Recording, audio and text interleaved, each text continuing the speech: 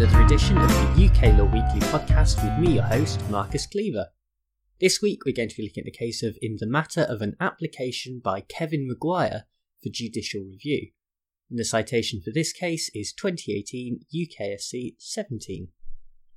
This Northern Irish case asks a relatively simple question. Under legal aid, what rights do you have to choose your own representation? Kevin Maguire was a defendant in a criminal trial and was entitled to legal aid so that two counsel could represent him in the proceedings. One of them was a solicitor advocate, but the important counsel for the purposes of this judicial review was a barrister called Mark Barlow. It looked to be a pretty good choice by Maguire because the jury couldn't reach a verdict and so they were all discharged. When he was tried again, he unsurprisingly wanted to have Barlow as the lead counsel for round 2. But in the meantime, Barlow had actually been disciplined by the Bar Council of Northern Ireland, and so he had to inform Maguire that he could not act as his leading counsel. Maguire was not happy about this and began proceedings against the Bar Council on the basis that this was a violation of his human rights, with regard to Article 6 of the European Convention on Human Rights, the right to a fair trial. While the Bar Council rejected this, on a personal front things still went well for Mr Maguire. In the retrial he was acquitted on 7 counts, and once again the jury could not reach a verdict on the other 4. The prosecution clearly knew what was up by this point and decided not to come back for a third trial. The present judicial review proceeded nonetheless, and so this is what we will be focusing on as the case arrived before the Supreme Court. Getting into the details of Article 6 of the Convention, we can see that the relevant provision is Article 6.3c. This states that when an individual is charged with a criminal offence, he has the right to, quote, defend himself in person or through legal assistance of his choosing, end quote. Maguire's argument then was fairly simple. The wording suggests that he has the right to choose the lawyers who will represent him. The decision of the Bar Council impeded that right, and so, unless there was some sort of justification based on the interests to justice, which is a legitimate exception to Article 6, there was a clear violation. The justices considered this, but also looked at a range of cases from the European Court of Human Rights, such as Exxon Norway from 1975, and Correia de Matos and Portugal from 1999. These were all fairly similar cases to Maguire's, and arrived at the same principle each and every time. While the accused does indeed have the right to a fair trial under Article 6, that does not include the right to make choices about how said trial is actually conducted. The focus therefore is on whether the representation is adequate, more than the freedom of choice. Another factor that clearly impacted on the lead judgment from Lord Kerr was the insistence by Maguire that Barlow should be the lead counsel. The Bar Council's decision meant that he could still have acted as the junior counsel, and so it wasn't like Maguire had actually been denied the representation he desired, only the form that it took. In something that in any other context would be a sassy put-down, Kerr pointed out that the only practical difference was that Barlow wouldn't get as much money as junior counsel, but that hardly affects the fairness of the trial. Ultimately, the question is about what is in the interests of justice.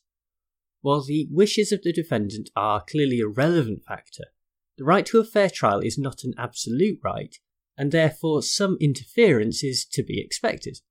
The functioning of a legal aid system doesn't mean that a defendant gets to pick whoever he or she likes to represent them, and have it paid for out of the public purse. Overall, I think that my view of this case might be quite different to a lot of other people's, including the Supreme Court, so you might have to bear with me on this one. In essence, I think that we have lost sight of the actual nature of Article 6, and it comes down to this. Is the right to a fair trial simply about the administration of justice within a state, or can it actually imbue an individual with personal rights? For me, it's the latter. The European Convention on Human Rights was originally drafted to grant individuals a range of freedoms such as the right to privacy, freedom of expression, basic liberty, etc., etc. Some might be critical of this because there is more of an emphasis on libertarian principles than things like equality or community, but that is just the Western philosophical and cultural tradition of the drafters coming through. In any case, the point is that when it comes to Article 6, this idea and background has been lost over the years. Of course, rights do include a state responsibility as well as an individual freedom. There has to be a proper judicial and court infrastructure in place for the right to exist in the first place, and even a system of legal aid, but doing that alone isn't enough. Just because the state provides a service, that doesn't then mean that they can dictate the terms of that service and ignore individual liberties in the process. There is absolutely no way that people would tolerate the National Health Service if it meant an end to patient autonomy.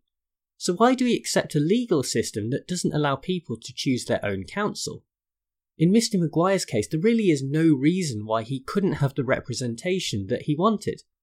The burden of proof should be on the state to justify the interference with the right, but the truth is that there is no good reason on offer. There would be no increased burden on the state, and, as was conceded in the judgment itself, there would be no impact on the fairness of the trial. Once again, we are faced with an officious regulatory body that sees fit to dictate an area of life where they have no business doing so. When a professional body holds all of the cards, they soon find that this monopoly of power is not enough, and that in turn has unforeseen side effects. In this case, it came close to being the difference as to whether Maguire was a free man or not.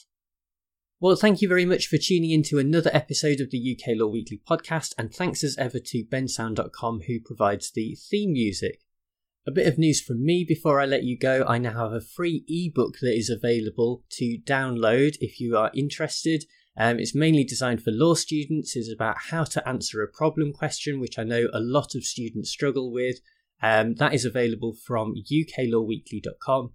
There is a sign up down the right hand side. You just put your email in and you will be sent a copy of the book.